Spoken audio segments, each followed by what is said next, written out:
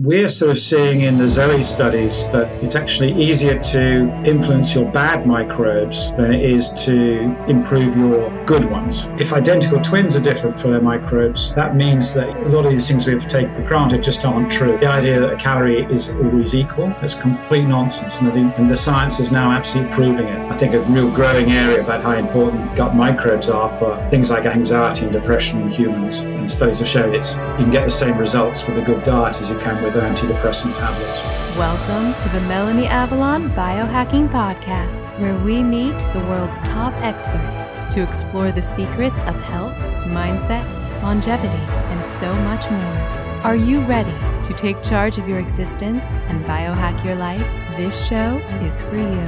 Please keep in mind, we're not dispensing medical advice and are not responsible for any outcomes you may experience from implementing the tactics lying herein. Let's do this.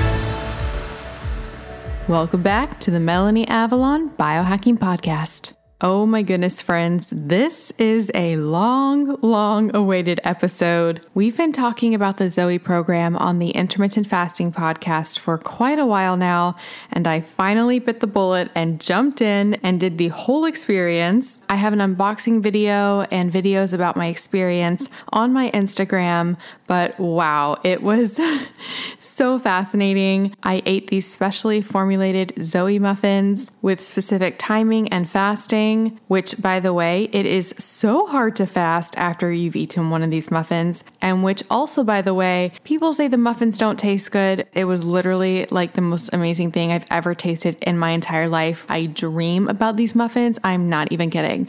My theory is that if you don't ever eat processed foods like me, then they taste amazing. You wear a CGM, you do a blood prick test at home, and you learn how your body processes carbs and fats. And it turned out to be exactly what I thought. I process fats really well, carbs not so much. Which I think is actually pretty telling that my blood sugar levels in general are very good and my A1C is very good. I guess what I'm doing eating wise to mitigate my poor blood sugar clearance is working. That's how I like to look at that. I also did a gut microbiome test with the ZOE program, and the whole thing was just so eye-opening. So if that's not cool enough, Tim Spector, who is the legend behind the ZOE company, is also an incredible author of The Diet Myth and Spoon Fed, and he is a wealth of knowledge when it comes to how foods affect our body and in particular our gut microbiomes. I cannot recommend his books enough. And then on top of that, he's just the kindest, most amazing, awesome person. This conversation was so fascinating and I think you guys are going to love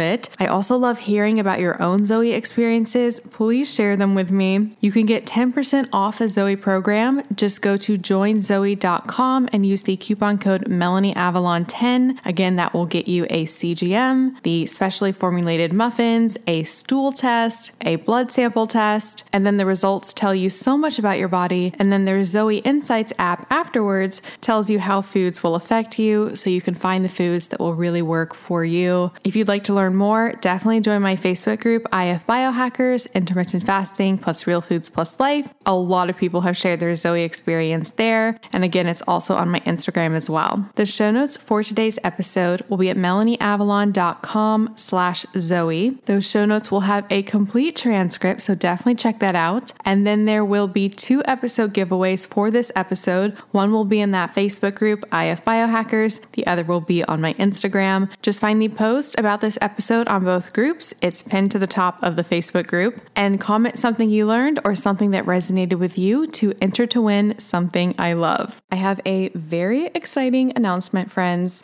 I have officially launched a TikTok channel. I've been on Instagram for a while, but it is time for TikTok. And with the channel, I'm going to be posting daily, very high quality, awesome biohacking content, tips and tricks, things from my life. And I really want to bring the glam to biohacking because I feel like biohacking can be very male-centric or focused on a certain type of person. And I just want to break that stereotype and bring all the sparkles. So please join me there. My handle is Melanie Avalon Official. Please let me know what you'd like to see from me, what you think of the content. I do feel pretty shy about it, so please join me so that we can be friends and just go on the most epic biohacking adventure.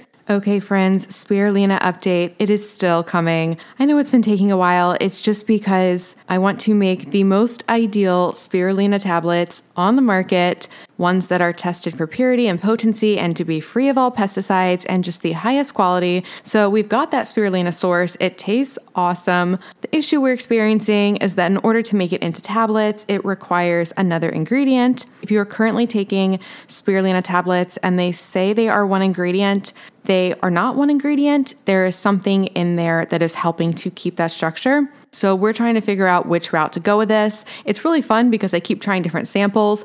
I think I know which one I like the most, but we'll see which one I end up picking. Either way, I really love the taste of our spirulina. It doesn't taste fishy or algae-y, and I really experience the benefits. So stay tuned for that. In the meantime, you can get my other Avalon X supplements at avalonx.us. Friends, have you jumped on the serapeptase bandwagon yet? That's what I launched with, and to this day, it continues to be my most favorite supplement ever. It's a proteolytic enzyme created by the Japanese silkworm. When you take it in the fasted state, it actually breaks down non-living problematic proteins in your body, so it can help address an array of issues. Like I said, it will clear your sinuses, calm inflammation. It may help reduce cholesterol. Studies have shown it can break down amyloid plaque. It can help alleviate pain, and so much more. I take it daily. It is one of the most important supplements in my arsenal. This is the new year. Start it off right. Get some serapeptase. You can get 10% off with the coupon code MelanieAvalon, as well as a 20% off code when you text Avalon X to 877-861-8318. That's Avalon X to 877-861-8318. Those codes will also work with my fantastic partner, MD Logic Health. For that, go to melanieavalon.com/MDLogic. And of course, all of my supplements I formulated to be the very best on the market. They're tested multiple times for heavy metals and mold. They're free of all common allergens as well as problematic fillers, which goes back to that whole spirulina formulation issue I was talking about. They come in glass bottles to help prevent leaching of plastics into ourselves and the environment, and we even use the minimal amount of stickiness required for the labels to help with our environmental impact. To get these fantastic products, go to avalonx.us and definitely get on my email list so that you don't miss the spirulina launch special. For that, go to avalonx.us/email list. Another resource for you guys. If you struggle with food sensitivities like I do, you have got to get my app Food Sense Guide. It's a comprehensive catalog of over 300 foods for 11 potentially problematic compounds. These include things you may be reacting to, like gluten, lectins, FODMAPs, histamine, oxalates, sulfites, thiols, whether or not something is a nightshade, and so much more. It even includes autoimmune paleo AIP status. You can learn about the compounds, create your own list to share and print, and finally take charge of your food sensitivities. It is a top Apple app, often in the top 10 for the Apple food and drinks charts. And friends, get it now because I'm going to be updating it to a subscription basis soon. So you definitely want to get grandfathered in for life at one super low price. With the subscriptions, by the way, I'm going to be implementing some pretty cool features, so I need to do subscriptions to help support that. So like I said, get it now before we change to subscriptions. You can get it at melanieavalon.com/foodsenseguide. And one more thing before we jump in. Did you know there are over 1,000 compounds found in conventional skincare and makeup in the US that have been banned in Europe due to their toxicity? If you are using conventional skincare and makeup, you are directly putting into your bloodstream toxic compounds, including obesogens, which can literally cause your body to store and gain weight. So if your diet's not working, you might want to think about what's happening with your skincare and makeup, as well as carcinogens linked to cancer. I'm not making this up, and just endocrine disruptors in general, which mess with our hormones. Thankfully, there's an easy solution to this. There's a company called Beauty Counter, and they were founded on a mission to change this. Every single ingredient is extensively tested to be safe for your skin, so you can truly feel good about what you put on, and their products really work. I am obsessed with their overnight resurfacing peel, their vitamin C serum. They have shampoo and conditioner, skincare lines for every skin type, and incredible makeup. It's so amazing that Tina Fey actually wore all Beauty Counter makeup when she hosted the Golden Globes. So yes, it is high definition camera ready. You can shop with me at beautycounter.com/MelanieAvalon and use the coupon code CLEANFORALL20 to get 20% off site-wide. You can get the latest updates from me, specials, sales, samples, and so much more on my email list. That's at melanieavalon.com/cleanbeauty. And you can join me in my Facebook group, Clean Beauty and Safe Skincare with Melanie Avalon. People share product reviews and their experiences, and I do a giveaway every single week in that group as well. And lastly, if you're thinking of making clean beauty and safe skincare a part of your future, like I have, I definitely recommend becoming a Band of Beauty member. It's sort of like the Amazon Prime for clean beauty. You get 10% back in product credit, free shipping on qualifying orders, and a welcome gift that is worth way more than the price of the year-long membership. It is totally, completely worth it. And I'll put all this information in the show notes.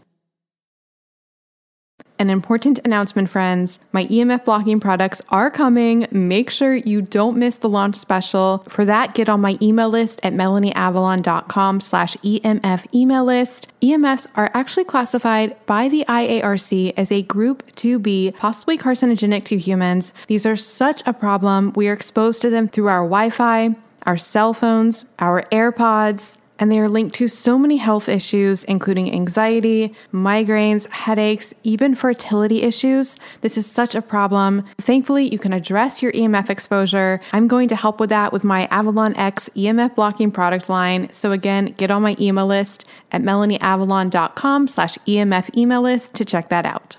All right, without further ado, please enjoy this wonderful conversation with Tim Spector. Hi, friends. Welcome back to the show.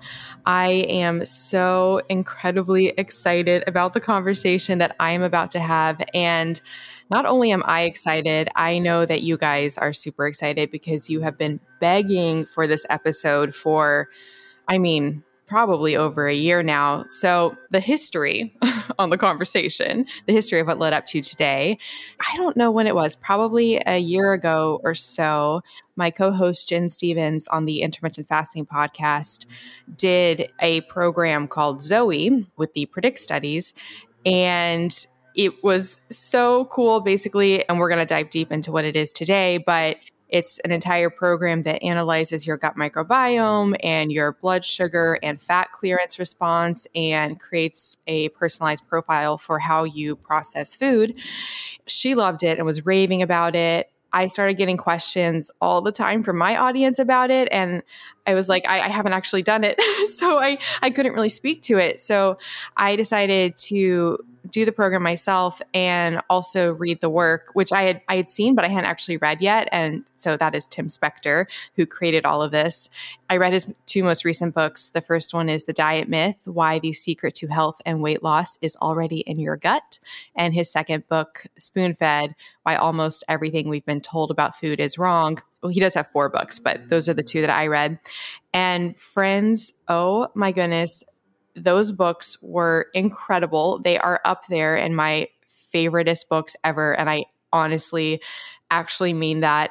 They dive so deep into diet from a perspective that I feel is so overwhelmingly not cherry-picked. It's refreshing. It basically just really looks at what does food do in our body?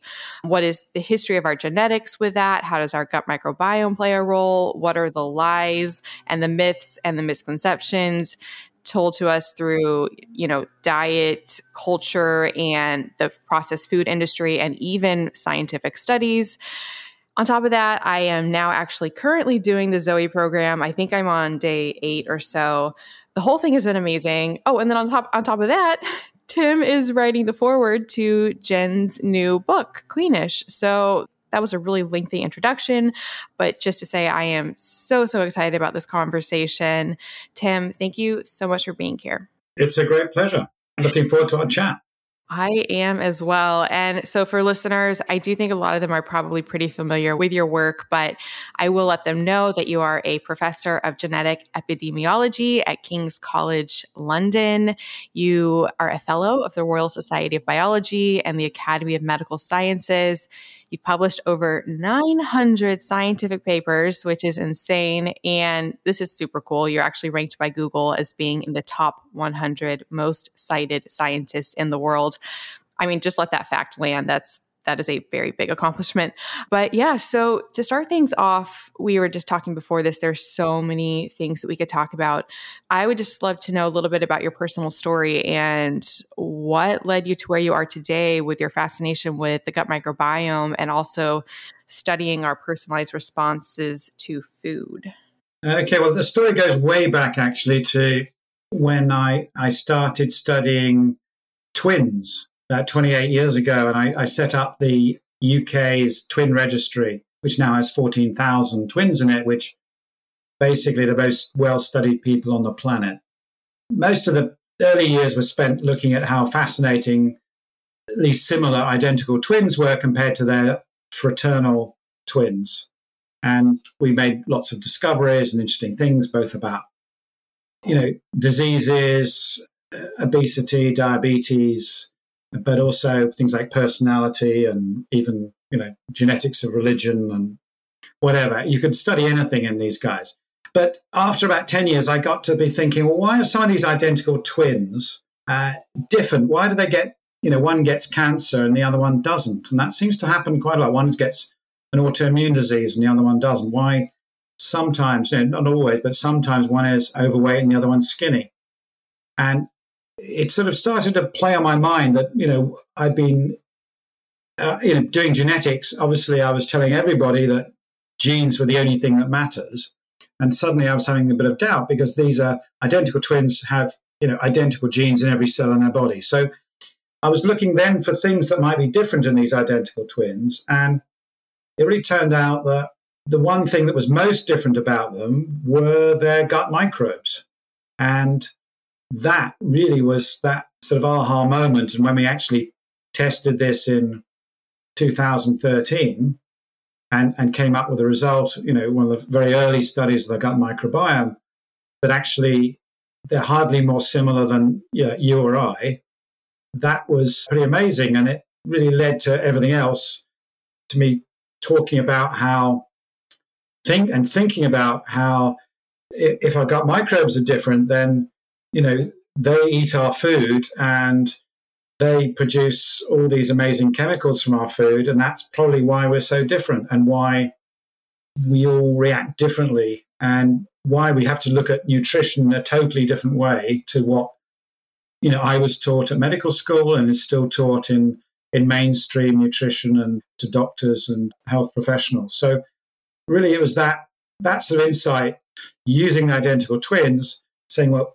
if identical twins are different for their microbes, that means that, a lot of these things we've taken for granted just aren't true. And then I went off and, really got into nutrition in a big way and did a lot of research for my books, which is how I sort of caught up on the field. And there we are. And this is really why the last 10 years, having studied hundreds of different diseases and things and looked at genetics, epigenetics, and all kinds of other fascinating scientific areas, I've decided this is the most exciting area of science today. And that not only that, I'm not interested in publishing, another 100 papers. I'm interested in actually doing something that creating science that changes people's lives. And that's really where I am today.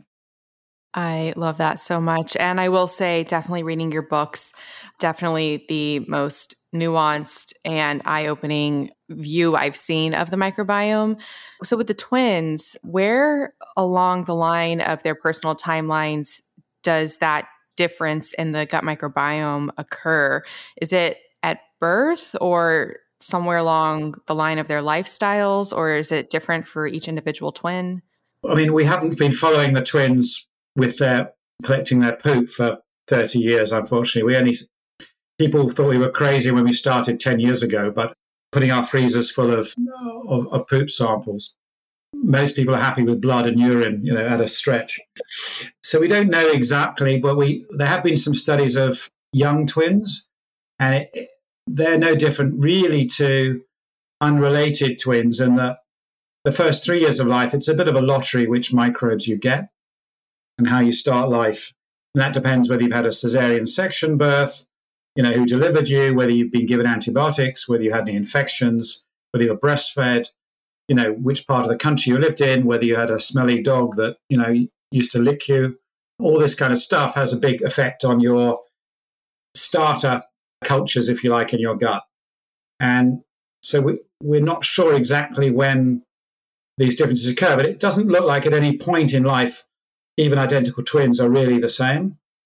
I think there's so many life events that change the early structure of your microbes that probably means that we're always going to be unique, and that there's so much randomness in it, much more so than we ever believed. But that uniqueness actually, although it's annoying for scientists, is actually a great boon for us as individuals, because it means we can work out our own path to, and we can't just depend on other people's answers to things. But it means what didn't work for someone else can work for us. Different diets can work for one person and not another. Different medications can work for some people and not others. So it makes life, on the one hand, a bit more complicated, but also I think is quite empowering, because it means that we all have to become our own scientists in a way to understand our own bodies. And I think that's an exciting finding. We can't just take it all for granted and assume that, some doctor or specialist knows all about us because they've studied other people. That actually leads really well into one of the biggest questions I have about the microbiome that has haunted me for honestly years. And it has to do with the role of the potential for change in your personal gut microbiome. So it seems like on the one hand, well, backtracking a little bit, something I never thought about before was you talked in your book about how, there are bacteria everywhere, but there's only certain species that specifically are specialized to colonize the human gut. So it seems to me that there's certain species that you would get from birth. And if you don't have that natural birth, can you get them back? And then when people do rounds of antibiotics, can you get them back? How does that compare to the gut bacteria that you can change through diet and lifestyle? Are there certain species that when wiped out, you can just never get back compared to some that you can, quote, grow if you follow a certain diet? The truthful answer is nobody knows, but we can speculate, because we just haven't done these experiments in humans by which you wipe out all their gut bugs and then reintroduce others. We do know from mice that you can grow in sterile environments, that you can start reintroducing some, and there's no doubt some are much harder to grow and others are very easy. And there's a sort of spectrum of these microbes. And we're sort of seeing in the ZOE studies that it's actually easier to influence your bad microbes, get them down, than it is to improve your good ones. And that's an interesting observation we haven't really sorted out yet. So it's sort of, once you've wiped out all your good microbes, it does seem hard to grow them back. And I've got the story of my son and McDonald's as a sort of anecdote on that, which I do discuss in the book, that I wanted to do a sort of microbiome supersize me experiment, and chose my son Tom because he was willing to do it for no money, as long as I paid for eating all his meals for 10 days at McDonald's. And he was a student, and he actually liked McDonald's at the time. And he was very skinny. So I did this, and he lost about 30 or 40% of his gut diversity. So he lost quite a few species according to our tests at the time. And although I sent him packs of salads and fruit and veg, 3 years later, he still hadn't regained that diversity. So I think you can knock off good bugs and find it hard to get them back. Whereas if you change from a bad diet to a good diet, you can see a reduction in the bad microbes, the sort of inflammatory ones, the ones that come out when you eat lots of fats and processed foods, and you can get rid of them. So this is all very new. No one's really doing these long-term intervention experiments. So we're having to guess a lot of it. This is the current view of where we are, that there are some species that may be hard to grow and others easier. It's quite interesting.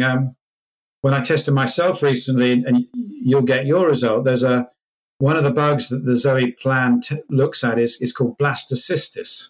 And this is a parasite that really you really wouldn't want in your guts because it's associated with travel, diarrhea, and other things like this. You say, oh, I don't want this bug in me. But 30% of British people have it. And it turns out that it's associated with being thinner and digesting your fats better. So actually, it's a good parasite to have. And people in general weigh less and they have less internal fat. 1 in 10 Americans has this parasite, according to our latest data. So, and we've been trying to sort of work out how we can boost it, if you like, and we haven't yet come up with an easy answer, but we know much better how to suppress the bad guys that cause inflammation and mess up your metabolism. So I think it's going to be possible, but I think it's going to be much more complex in how we deal with these problems. But I think the case of my son is interesting because it just shows you that small amounts of junk food for a while isn't a real problem. But if you go for a long time without fiber and just eating all these chemicals, you can do some permanent damage to your microbes community that I'm not saying impossible, but much harder to get back to normal. Is that Blastocystis hominis? Yes. Oh, that's so interesting. Yeah, because when I hear that, I think parasite, bad, but not. No. People have asked me if I'll sell mine to them, So, I can. Good deal on the internet if anyone wants my Blastocystis. Super curious, speaking of the germ-free mice, because you talk in your book about how they're expensive to maintain because they require so much more food because they naturally are thinner. Do they have the health benefits that we typically see with being underweight, or do the germ-free mice that are thinner have other health conditions that might be a problem? I'm just wondering if that speaks to the potential benefits of a sterile gut. It's interesting. They don't seem to have any anxiety. So if you wipe out all your gut microbes, you can sort out anxiety levels. So they don't get stressed, but they don't really do much either. They're not very interested. They're not particularly interested in eating or having sex or doing all the fun things in life. And they don't get stressed out. So they're in this sort of neutral environment where nothing much happens. They don't get particular allergies or anything else like this. So they're in a strange state, but they do need much more food to stay alive. But I think they have a very dull life. So I wouldn't recommend it for anyone else. It's hard to know, how natural it is comparing them directly, because it's a bit of an artificial experiment. But it's certainly interesting in the extremes to see how different they are, and particularly the effects on the brain. I think that really is really interesting. And that's, I think, a real growing area about how important gut microbes are for things like anxiety and depression in humans, and how, by implication, how important our diet is. And studies have shown it's just as important. You can get the same results with a good diet as you can with antidepressant tablets. Hi, friends. Do you want to come hang out with me and Dave Asprey and so many other guests I've had on the show? You simply must come to the 10th Annual Biohacking Conference, May 30th through June 1st in Dallas, Texas. And of course, I have a massive discount code for you guys. I went last year to the one in Orlando, and it was one of the most fun times of my entire life. I met and got to hang out with so many guests that I've had on the show. I met so many of you guys. And of course, there's lots of Danger coffee and Dave Asprey approved meals and Dry Farm wines. And that's just the social aspect. The conference itself is mind-blowing. They have this incredible expo where they have all the biohacking supplements, all the biohacking things. You can learn about them, try samples, meet the creators and founders. If you haven't tried a lot of biohacking things, it's a great chance to actually try them out in person. Things like brain tap, infrared sauna, hyperbaric oxygen chambers, and so much more. There are so many incredible speakers as well. You can hear talks from people I've had on the show like Paul Saladino, Dr. Daniel Amen, Dr. Sarah Gottfried, Dr. Mercola, Dr. Annika Becca, and that is just a few of them. I seriously had the time of my life last year, and I would love to hang out with you guys. And you can get 35% off tickets. Just go to melanieavalon.com/biohackingconference and use the coupon code BCMelanie to get 35% off your tickets. That's melanieavalon.com/biohackingconference with the code BCMelanie to get 35% off your tickets. This code can be used for general admission or for VIP access. Seating is limited. They do sell out. They sold out last year. So get your ticket now. And if you come, definitely let me know because I want to meet you. So hopefully see you guys in Dallas. melanieavalon.com/biohackingconference with coupon code BCMelanie. Get your tickets now. I'll see you guys there. That is fascinating. So that really does speak to the role of the gut microbiome in creating different neurotransmitters for better or for worse, affecting our mental state. Are there any animals that have a GI system that is not colonized by gut bacteria, or does every animal have some sort of gut microbiome? Everyone that I know of has some form of gut microbiome, even fish and other animals. It's just, they're everywhere. And you got to remember that these gut microbes, we have the large ones like parasites in our guts, and then we've got fungi in there, we've got bacteria, and then actually feeding off the bacteria, we've got parasites on them, which are these virus phages. So little viruses actually feed off our bacteria. So it's a sort of like a Russian doll. Everyone's in a way part of this ecosystem, but it's nearly never ending. And who knows, we might find something that's even smaller that's feeding off the viruses. We just haven't found it yet. And so it's like the ecosystem of a jungle. There's always something in there, in that hierarchy that's changing it. And that's why it's important to think of microbes it's fun to talk about blastocystis and these other ones, but I think you've got to start seeing them as this community of bugs that, like a guild, and they work together as chemical factories.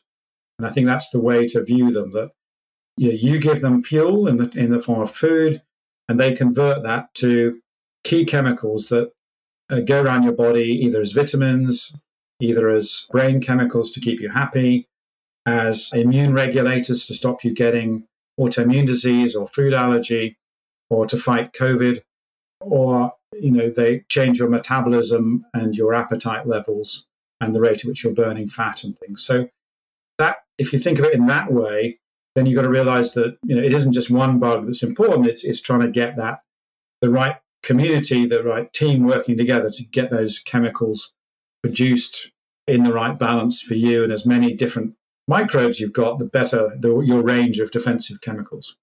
I think that's the way I've evolved into thinking about the gut microbiome.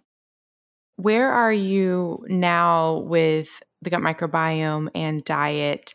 So people who are on sort of extreme approaches to diet, veganism or carnivore, and if they, do or do not thrive on such approaches, do you think that's chicken or egg? Like people who do really well on a vegan diet, do you think it's because they had a gut microbiome that is suited well to a vegan diet, or did a vegan diet create a microbiome that can digest a vegan diet? I'm just curious about the chicken and egg between the diet and the microbiome relationship. Yeah, great point. But I'm not sure vegan is the best example, because vegan diet really is plant-based diversity, and probably a third of the planet have a vegan diet, more or less. Clearly, we've evolved to eat like that in many parts of the world. Eating fish and meat and eggs isn't crucial to our survival. And we know that we've done studies, we compared to the big study with the British Gut Project, American Gut Project a few years ago, 11,000 people. We looked to see what element of diet gives you the healthiest gut microbes. And it was not whether you were vegan, not whether you were a carnivore, fish eater, not whether you drank alcohol or whatever. It was how many plants per week you ate. Okay, so and the optimum was 30 plants. And in a way, this is now a theme that runs through my books and my talks. That this is the sort of magic number that makes sense. A plant being any nut or seed or herb or spice or whatever it is, it's a fairly loose term.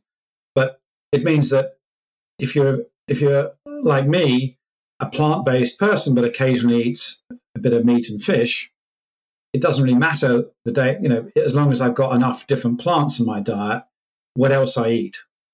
You see what I mean? So it's in a way not about that rather limited description of the diet. It's because there are some very good vegan diets and some very bad vegan diets.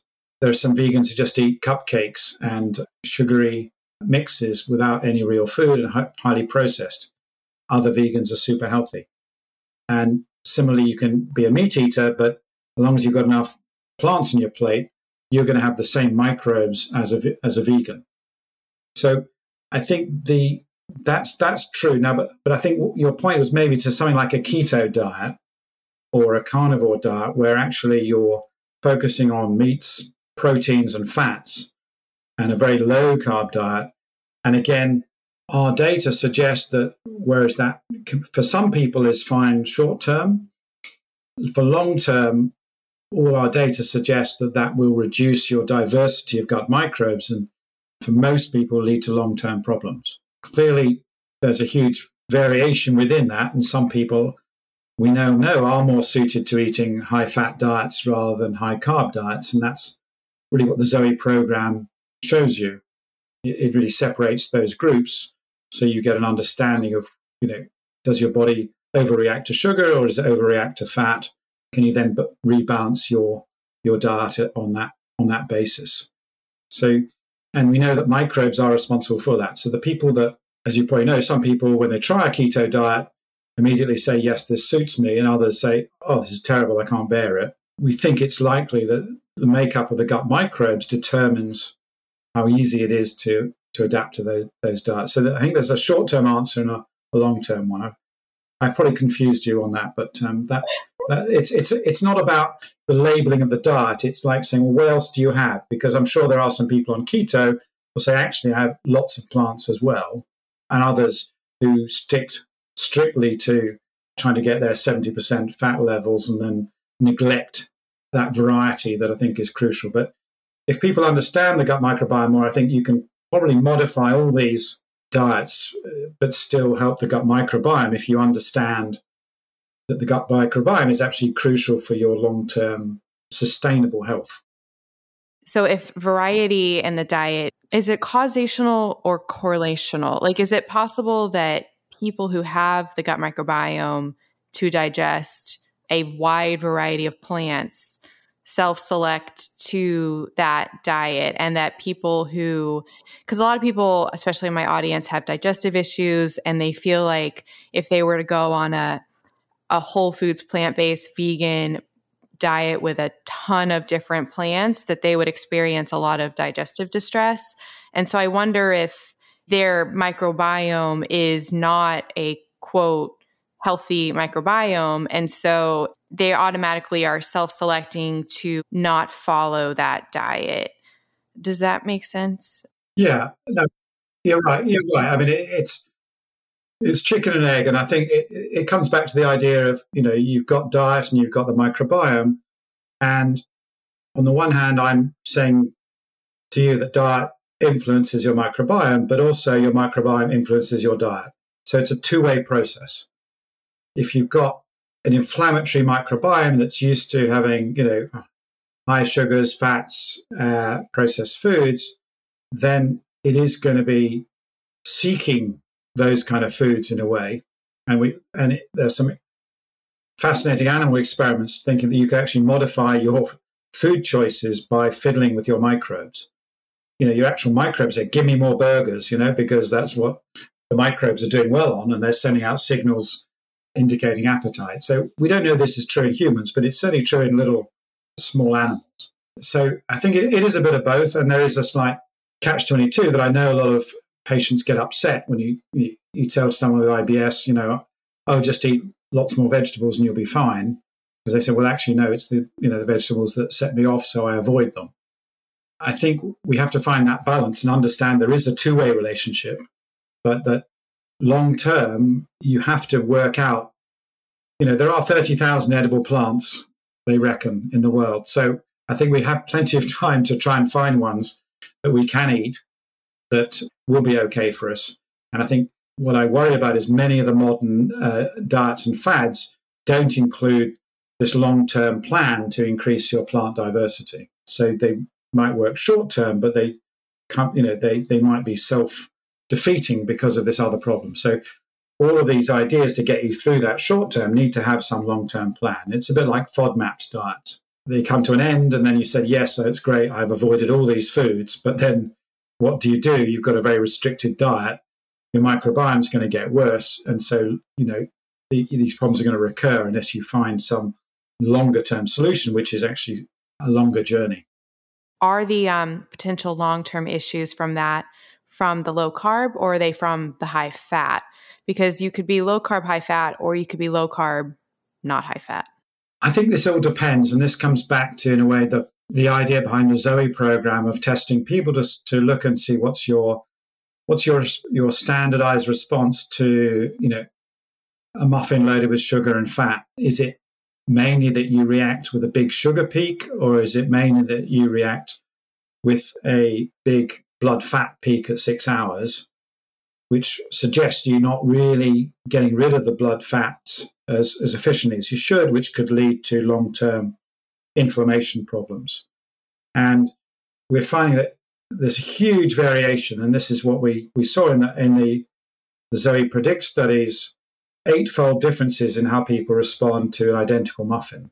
And so I think these questions are very hard to answer at a sort of global level, because everyone's going to respond differently to whether they're going to respond better to fats or better to sugars, or well to both or not well to both. And so this probably explains why we've found it hard to tailor diets to people just by dogma of saying, all keto diets work or all low-fat diets work. And, the trials that have been done have always been inconclusive between the two, because on average, some people respond to some and not the other.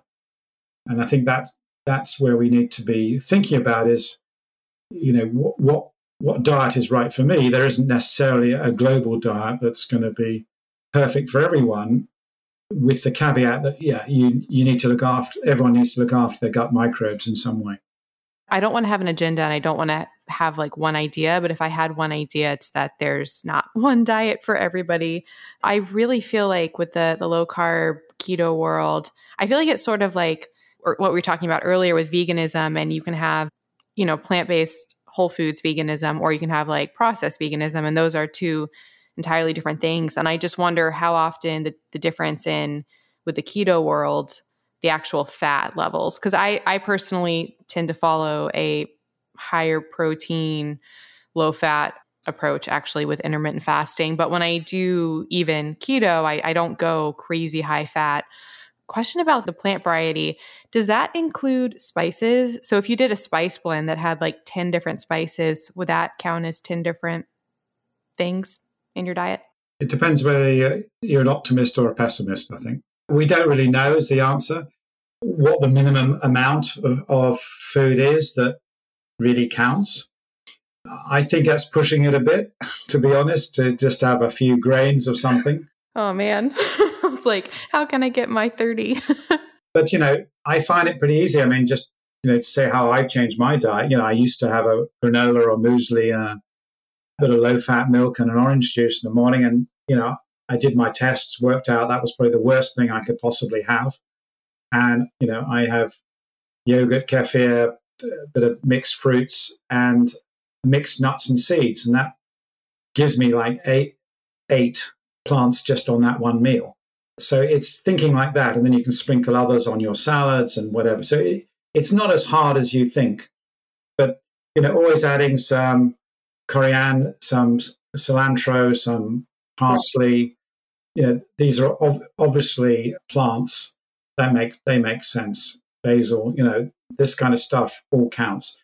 Clearly things like turmeric, ginger, yes, they definitely count. Some industrially made spice mix made in China, I'm not sure I'd really, go out and claim that's 10 ingredients, therefore I'm fine. You've got to work out for yourself what you're gonna count. And it's a bit like intermittent fasting. We don't know what the minimum amount is to break a fast. And at the same time, we don't know, what the minimum amount is that's going to stimulate your gut microbes. So we're evolving our advice as we go along. What have you found on fasting and the gut microbiome? I know you talk about macromantia. Do you find changes in the gut microbiome with fasting? Well, certainly we do see changes. Generally, the longer the fast, the less you get inflammatory microbes, and the more you get the good guys out, because we know that if you do have a long period of fasting, it allows your microbiome to rest. A cleanup team comes out and basically tidies up your gut lining. And this seems to improve both the quality of the gut lining, but also your general metabolism. And we've also seen that the meal timings also influence your spikes of your gut, your blood glucose and your blood fats. So we know that they're crucial factors, but there's many factors involved, like circadian rhythms, and whether it's morning or evening also makes a difference, which can vary between people as well. But in general, all our data is pointing out that intermittent fasting or restricted time eating, perhaps more particularly, which I think is becoming more common than intermittent fasting, is beneficial for both your blood sugar responses and your gut microbes. We're still working on this in the analytics in the ZOE program as we find that more and more people who are taking the program will also do some restricted time eating anyway. So we are seeing this. Interestingly, from our first data, we showed that the idea that, and I mentioned this in the books, that skipping breakfast was actually a good idea for many people, does seem to be backed up by our data, but it's certainly not true for everybody. And it might change with age as well. So you might be someone that's always had breakfast, but it might be worthwhile switching to avoid it, as you get over 50 or something, to see if it's changed. Because you might metabolize food like I do better in the evenings than the mornings now, whereas perhaps when I was 20, it was completely different. So it's, as always, these things just get more complex, but we're fairly sure that fasting is going to be a major part of our advice going forward, and we want to start collecting enough data so we can be able to tell people whether they're, predominantly a morning person, an evening person, and trying to work out based on the science of the testing, when they should be doing their fasting period. But I think it's here to stay. That I don't think it's a fad. I think that's something you can do long term, and it suits many people. Friends, you guys know I love wine. Do you love wine? I've done a lot of research on wine, and I truly believe there are a myriad of health benefits. The longest lived populations drink wine. The polyphenols have a ton of potential health benefits, activating anti-aging sirtuins, potentially supporting our immunity, maybe even encouraging weight loss. Yep, it's actually not alcohol that makes people gain weight.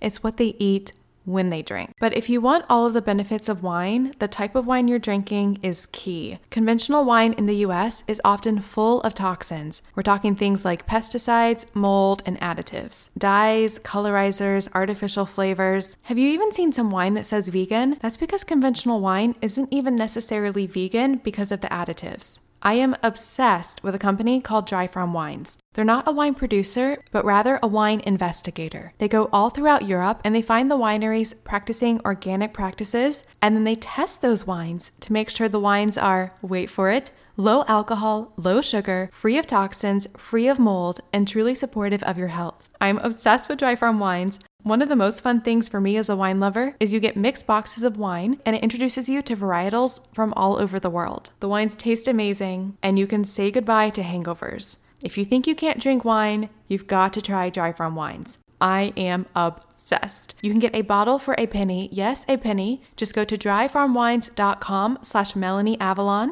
and use the coupon code MelanieAvalon to claim your penny bottle. That's dryfarmwines.com/MelanieAvalon. All right, now back to the show. I'm so glad you brought up, the circadian rhythm nature. I've been diving deep into chronotypes because I'm going to interview Dr. Michael Bruce, who wrote The Power of When. Also in the circadian rhythm world, I recently interviewed Azure Grant. She's a researcher at UCSF, and she works with Oura Ring.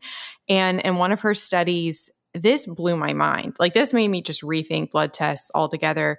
They had people check their cholesterol panel, basically like their trigs, their HDL, their LDL, and their total cholesterol all day, just constantly. And every single person at some point during the day, their markers went into the risk category. And the triglycerides, LDL, and total cholesterol, I believe, all fluctuated significantly. HDL stayed more similar, which I found really interesting. But I don't know, that really blew my mind because it made me realize that I think we often do a snapshot of blood tests and we make a lot of assumptions, but it can really be hard to know what's going on.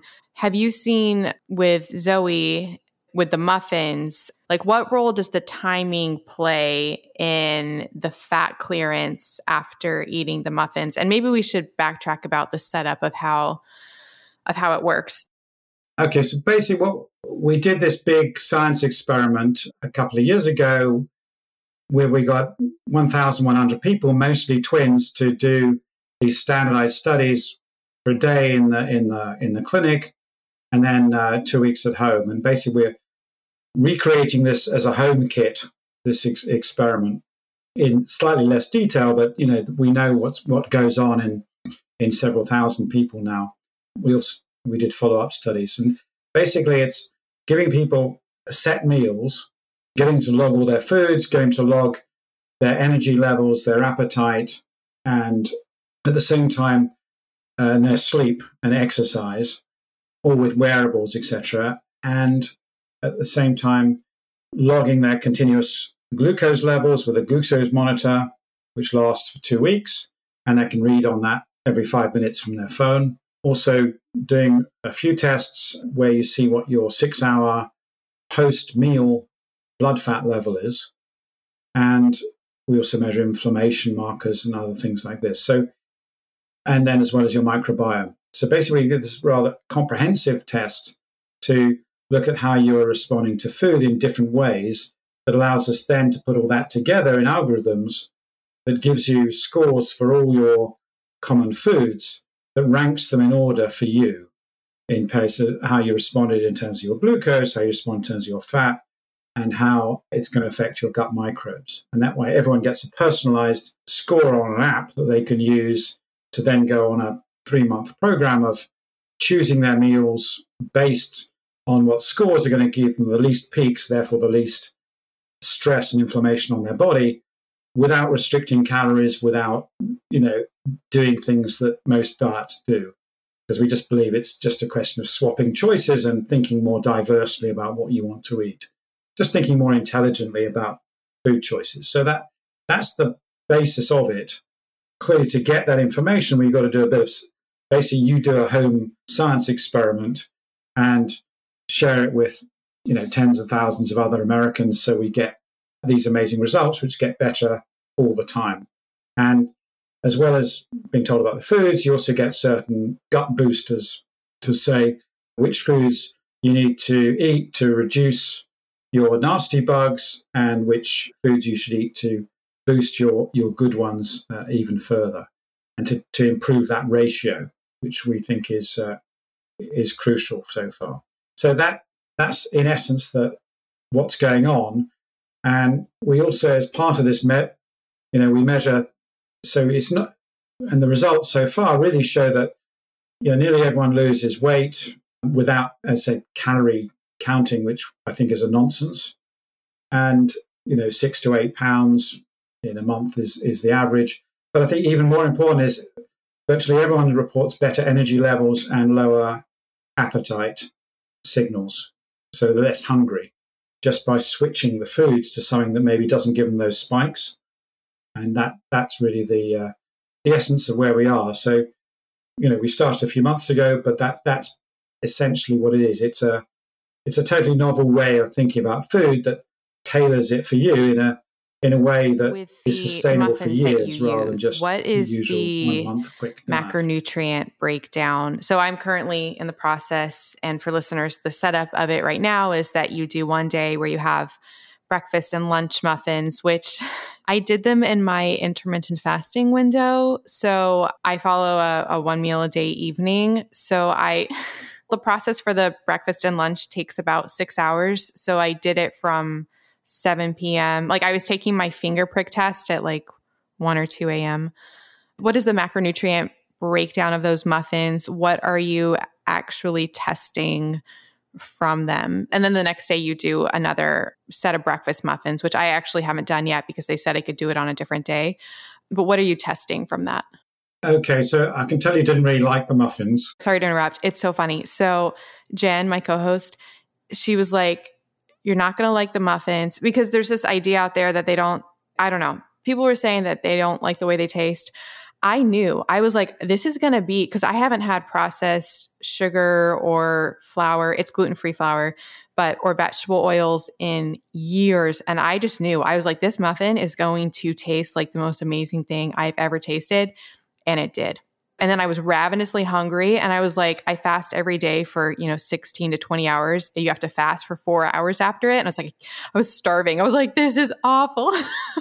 But it tasted amazing. And it made me feel so hungry after. Well, basically, yeah, most of it is vegetable fat and sugar. Okay, so what we're doing is, the aim is not to give you a muffin that is amazing and a best-selling muffin. It's basically based on our work in 1,000 people. What stimulates the blood sugar enough and the fat levels enough to get a response that differs between people without making them sick. So it's like it's a sort of, I can't remember the exact percentages of both, but you can probably tell they're fairly greasy and they leave a sort of stain on the paper, showing that there's plenty of fat in them. But they've also got plenty of sugar that gets released, and it's getting that balance right. So there's not too much fat to suppress the sugar, et cetera, et cetera. What we find is, that we get a good reading on someone's response to both sugar and fat with that single muffin. That's why we ended up with what it is. So I think there's just the 8% protein, I think, from the flour, but the rest of it it's fat and sugar. There's no miracle other ingredient, unfortunately, and not much fiber. So you wouldn't want to be on that continuously, but you think you did badly with that. I had to do an experiment where I had to eat them continuously every 4 hours for 24 hours to look at my circadian rhythms. I've never felt so ill in my life. I was spiking. I was doing these massive sugar spikes and then dips. I couldn't concentrate. I couldn't work. I couldn't do anything. It was really horrible. So I'm not doing that one again. That's the one. I do lots of experiments, but that was probably the worst thing I've done. So having it a one-off, with the black coffee in the morning, that's probably okay, but having it as every meal is different. But then you realize some people do that naturally, and in the US, that's quite common. People just go from one massive fatty carb to another and go from one sugar spike to sugar dips. Do you get sugar dips at all? I wear CGMs a lot. In general, with the pattern that I do, I'm pretty consistent during the day. I don't really get crazy dips. My blood sugar does lower consistently from breakfast until dinner. And then when I have dinner, it usually spikes to about 120 max, and then it goes back down. And this is eating. I eat an insane amount of fruit, actually, but I do low fat. So I never like to combine, for me personally, fat and carbs. So I either do high carb, low fat, or low fat, high carb. But it seems to work pretty well, and I see that on my CGM. The thought I had doing the muffin experiment was I had flashbacks to when I used to eat, like a typical standard American diet and, having those blood sugar swings. And I was just thinking, I can't believe I used to do this. Like, this is so miserable. So I'm grateful to not be doing that. About 6 months ago, we published a paper about sugar dips. 1 in 4 people, after having a peak, 3 hours later, which is much longer than anyone ever looks. Most people have given up and gone home by then. 1 in 4 people had quite a marked sugar dip. And those people, unknown to them, actually reported more hunger and loss of energy and ended up eating 10% more calories that day than people who didn't have a dip. So that to me was really amazing, showing that with this new technology and these big numbers, we can find these new facts about people. So people eating an identical muffin shows, you react very differently. You'll actually eat more or less in that day, depending on whether you dipped or not. And that really rams home the idea that calories are complete rubbish. The idea that a calorie is always equal, that's complete nonsense. And the science is now absolutely proving it. So I think we're hoping to go on and try and work out how we can tell if someone's a dipper or not and warn them about starting the day with too many carbs, with other people might be fine on it and never dip. Maybe that sounds like you, that, you're safe. But I think that was a lovely lesson, that we mustn't assume we know enough about sugar and insulin. Sometimes you just got to look. Most people stop at 2 hours, but let's look and see what happens later on. And this is what this new technology allows us. It's really opening our minds to all these new suggestions, but explains why many 1 in 4 people do end up with a feeling of low energy midday, needing a cookie or a pick-me-up or something, they feel, because they've had that sugar surge and then a 3 hour later dip. And I thought that was nonsense. I thought people were just hysterical, but I'm completely wrong. And the science is proving it. It's fascinating stuff. So are those dips reactive hypoglycemia specifically, or is it more related to the fasting? Is it specifically to the food? We don't know. I mean, we haven't been able to separate that out because this is just 1,000 people's readings against, and so we've just got the observation. We don't know the exact cause and whether it's insulin driven but these are all eating the same foods. So we can't say that it was a difference in the food. I think it seems to be a difference in the person.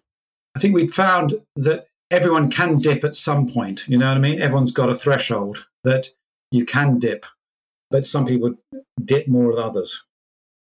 Before I was ever wearing a CGM, I intuitively felt like I was dipping.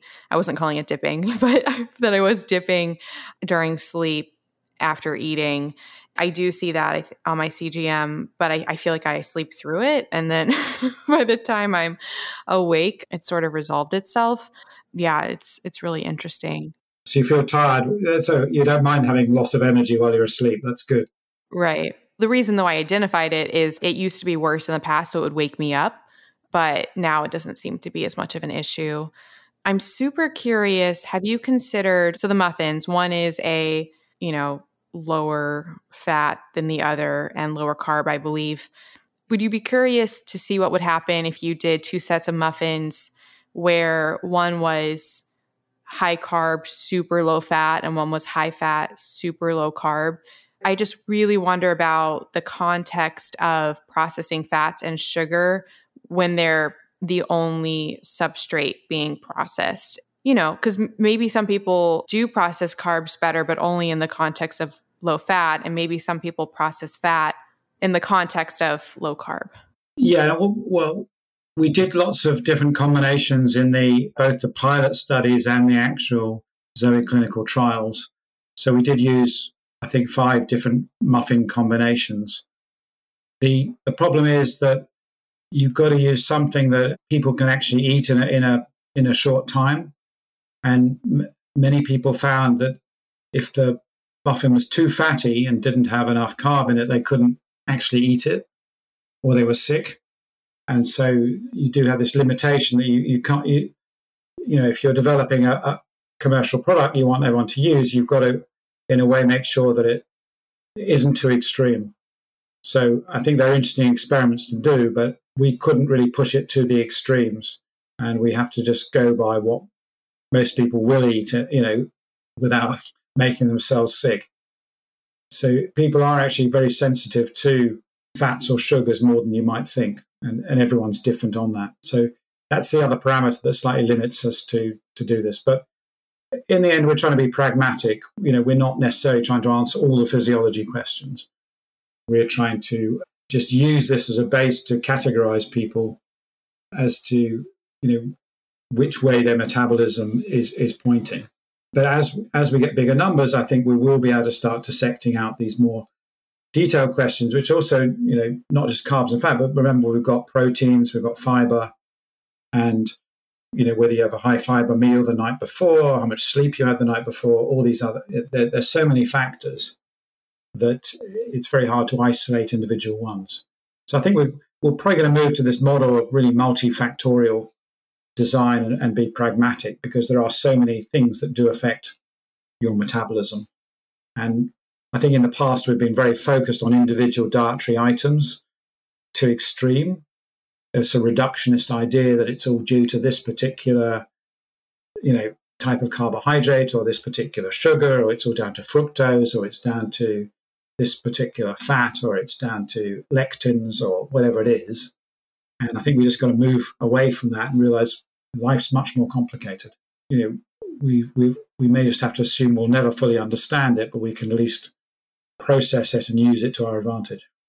Yeah, actually, to that point, and again, I just encourage listeners to read your books because they are, like I said, mind-blowing. But two of the facts that I wrote down from your books that speak to what you just spoke about, one was you mentioned basically if you isolate any sort of compound from food, so, fat, carbs, sugar, whatever it may be, if you isolate it enough, you can create toxicity in a lab trial.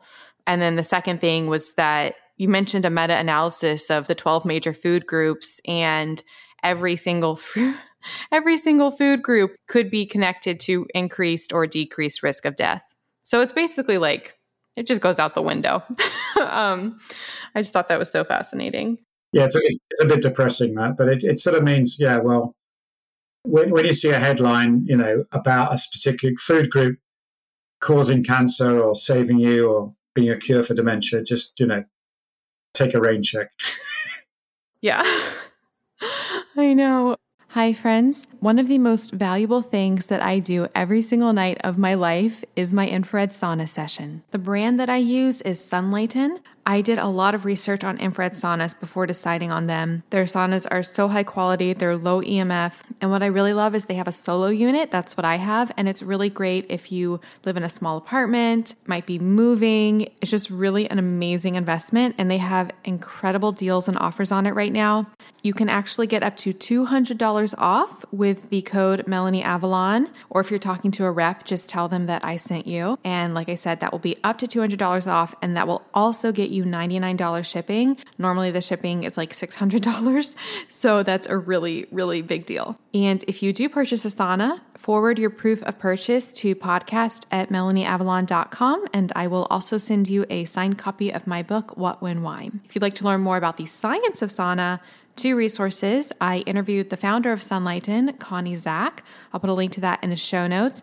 And then I also recently did an epic blog post all about the science of sauna. I will also put that in the show notes. All right, now back to the show. Yeah, so listeners, definitely get the books because he dives deep into all of those, quote, myths. Just a little background on why I was asking the question about the different setup for muffins. One of the questions, because a lot of my audience is low carb or keto, and a lot of them seem to be following a low carb or keto diet. What I wonder is if a person does the muffins and it comes back with bad fat clearance. So fat is not, they don't clear it so well. The assumption, and I haven't gotten to the recommendations yet for myself personally, but from what my audience is saying, it seems to be the recommendation is to go lower fat. My question is, I wonder if people are bad fat clearers, could the solution or the answer for them, be go lower fat? Or ironically, could it be the complete opposite in that in order for them to process fats, they need to be devoid of sugar. So, they need to switch to a metabolic state to process fats. So ironically, another diet that might work for them might actually be high fat if it's low carb. I just wonder about the implications of people who receive a, quote, bad fat clearance score for an audience that naturally gravitates towards keto or low carb? Yeah, those are great questions. I think the first thing to realize is that we don't regard all fats as equal. So there are, fats like high quality extra virgin olive oil that really we don't have any upper ceiling on, because it's so full of other good things like polyphenols, which are good for your microbes and etc. Whereas if you're having saturated fats from, say, processed meats, then they would be seen as bad fats, and you really want to limit those. So we do make distinctions between good fats and bad fats for someone who ends up with a bad fat test. I don't think we know the answer to whether you went on a less than 20% carb diet, whether you'd be able to process your fats better. I simply don't have the data to show that. But it may or may not be true, but it would be risky, partly because I think it might make it harder to keep that diversity we talked about in the gut microbes, because you're sort of really switching your diet in a big way. And so it might be hard to get those plants on your plate. That would be my worry. But, I'm certainly not against people experimenting themselves to see how they feel.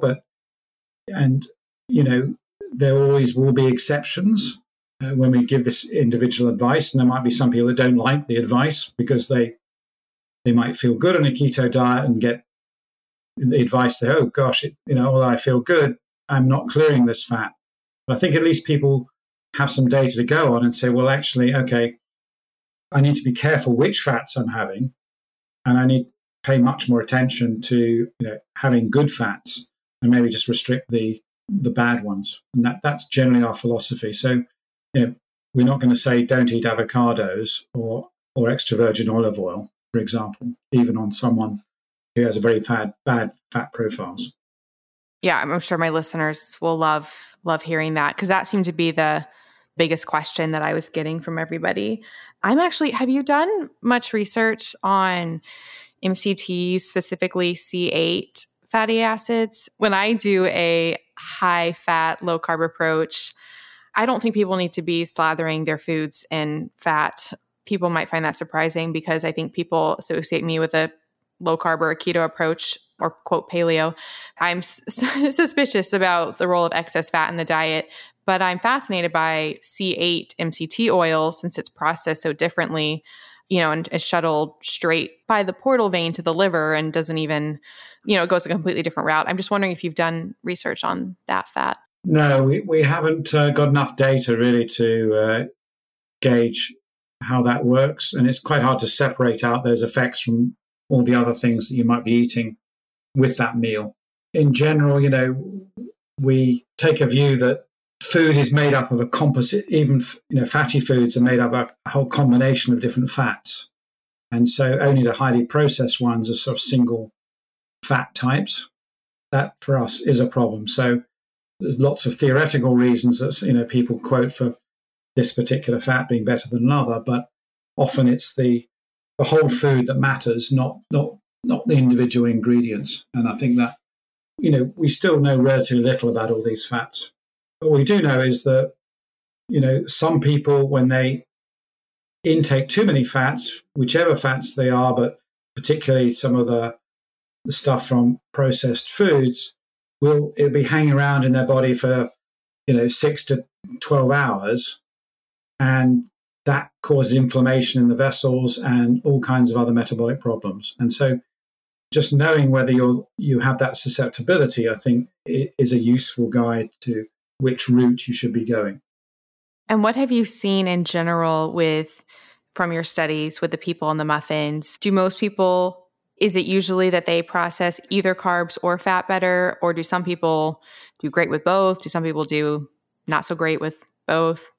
Like, what are the trends? They're not really linked, interestingly. So you get all of the above. You get there's annoying people that process both fantastically, which I hate.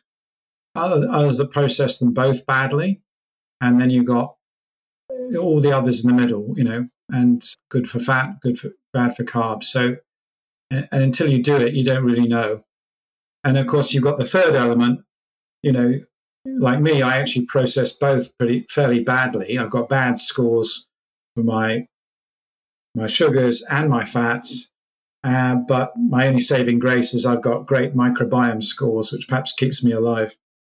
Is there a worry that people who have been following a keto diet, because a lot of people who follow keto diets, I think there's an idea that when they do have a carb challenge meal, that there's a temporary glucose resistance. Could that create a false positive for processing carbs? I think it could do. Or a false negative? It could do. And we're just gathering this data now to see whether we need to tell people to, have a few days of other diet first before they take the ZOE challenge. But we don't just have enough data at the moment. So far, it doesn't look like it does affect it, but we don't have a definitive answer at present. And in a way, people need to ask themselves, well, do I want to test myself for, in a way, the diet that I want to carry on with, or do I want to try and get myself back to where I was in some neutral position to see how generalizable I am? And in a way, people will have their own questions, and I think we don't quite know what most people want, whether they want to test whether the diet they're currently on is healthy, and this would give us the answer, or they want to switch to a neutral diet and then look at their general state of health, but then go back to their other way. So I think you need to ask your listeners really what they'd want. I suspect that people who are already doing intermittent fasting and keto probably want to know how their body is responding to that particular diet, and therefore probably shouldn't change too much about it and just accept the results as being relevant for them. Yeah, now I'm just thinking, it would be so cool, I'm like in brainstorming mode, if there was like another arm or an option for people following, low carb keto, where the muffins are tailored to that and they see what happens. Well, I'm sure as we progress, we'll be able to add in these extras and things, for particular groups who are interested in doing some extra experiments or tests. And, we're now offering retesting. And so that could also be done at the retest. You could do it a different way, request different test kits and things. Awesome. Well, so I will just super encourage my listeners. I've been loving the ZOE process. I'm so excited to get back my results. Hopefully my listeners can all try it if they haven't yet. A lot of them have, but if they haven't yet, definitely try it. And I will let them know that the code MelanieAvalon10 will get them 10% off. So that is super amazing. Well, I want to be super respectful of your time. 2 more questions before we go. One is, what has been the most surprising thing from everything you've been doing with ZOE and the PREDICT studies? I still get amazed when I look at that first graph we saw from the first ZOE clinical study of this 8 to 10-fold variation in blood sugar and blood fat responses to the same muffin. I still look at that and say, wow. Because as you were saying earlier, when you take a fasting blood and you go to your normal clinic, there's actually very little difference and change. And so suddenly seeing this dynamic difference between healthy people, to me, was this knockout result, which, if you link that with the microbes, was also fairly amazing. So, every time we look at the data, there's something else, fascinating coming up. I mean, the amount of sleep you get the night before influences your sugar levels and your energy levels. That's pretty amazing. And, and the meal before, so sometimes you need to be looking at maybe 48 hours windows of our food to realize what our metabolic responses are. I think they're cool. And finally, I don't know whether your listeners have done heard of the Blue Poop Challenge. So as part of the ZOE studies, we looked at transit time and got everyone to eat a bright blue flavored muffin, blood-colored muffin. You get to the food dye, and you can get instructions on the joinzoe.com website on this. Work out your transit time, which is a cheap way of getting a microbiome tested, which gives you a snapshot of what's going on inside your gut. So I'd recommend everyone give that a go, and it's great fun if you've got kids. They love doing it. They love talking about poo anyway, and playing with blue dye, although it can be messy. And so you count how long it takes until you see that in the toilet. from the time you eat it.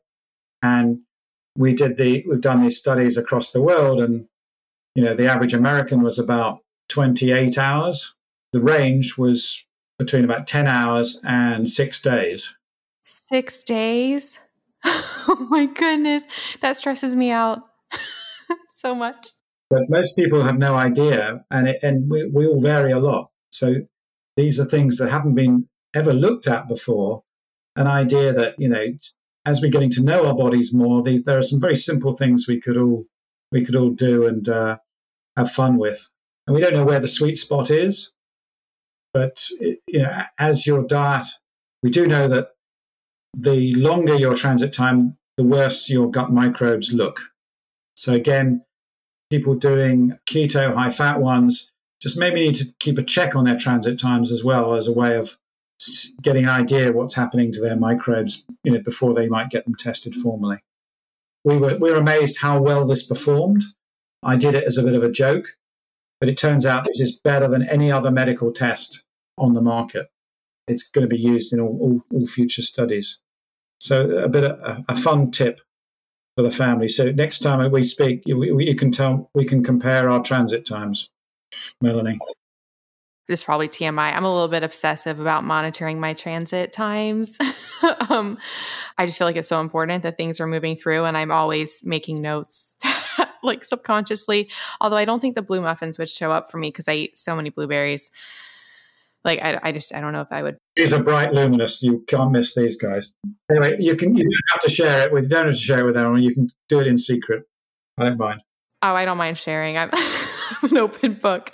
Oh, that actually reminded me. Really quick question: when you're looking at the CGM response to the muffins, is it based on, does accuracy versus precision matter? Because I wear CGM often, so I can check it against the glucometer. So I like the one I'm wearing right now, I think is off by 10 points. Does that matter, or do you just look at the changes? We generally we look at the changes rather than the absolutes. And so we look at the pattern. So yeah, if the baselines are off, which they often are a little bit, it doesn't really affect our results. And we did actually they're actually better than people think. They're not very good at low levels, but they're pretty good at the peaks. And that's probably the most important. So the shape of the curve is pretty accurate in these things. They're pretty amazing, really, considering how new the technology is. And, yeah, I think they're great. Do you wear one like all the time, or how often do you wear one, out of curiosity? I went through a year of wearing them all the time, and I got a bit fed up, so I've given it a break. But I've sort of forgotten how I respond to food, so I'm going to start one tomorrow now and get back into it. Yeah, I go through waves. Like I wear one for a few months, and then I'm like, I can't do this anymore. And then I like take a break, and then I jump back on the train. But yeah, CGMs are amazing. Well, thank you. This has been so, so incredible.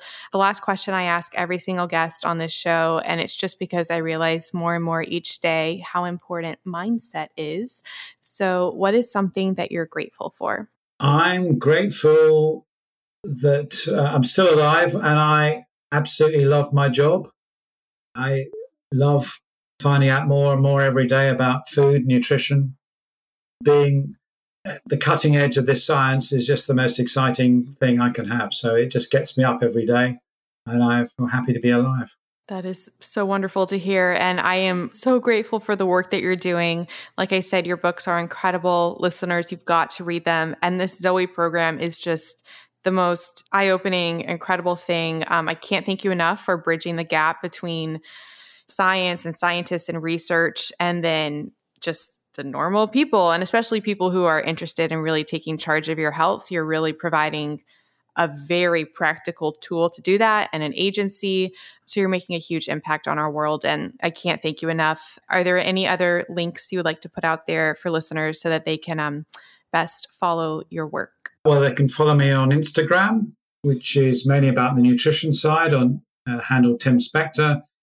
Twitter is more the detailed science, and also my deviation into COVID, which also has a link with nutrition, which we've just published because we have about 4 million people who downloaded our COVID app during the pandemic.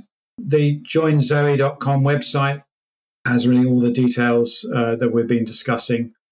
And of course, my books you can find pretty much anywhere online. Fantastic talking to you, and great questions. This has been incredible, and hopefully we can talk again in the future. I really, really appreciate your time and everything that you're doing. Be fascinated to see your results. That'd be great. I know. I'm so excited. All right. Thanks, Tim. Bye. Bye. Thank you so much for listening to the Melanie Avalon Biohacking Podcast. For more information, you can check out my book, What When Wine?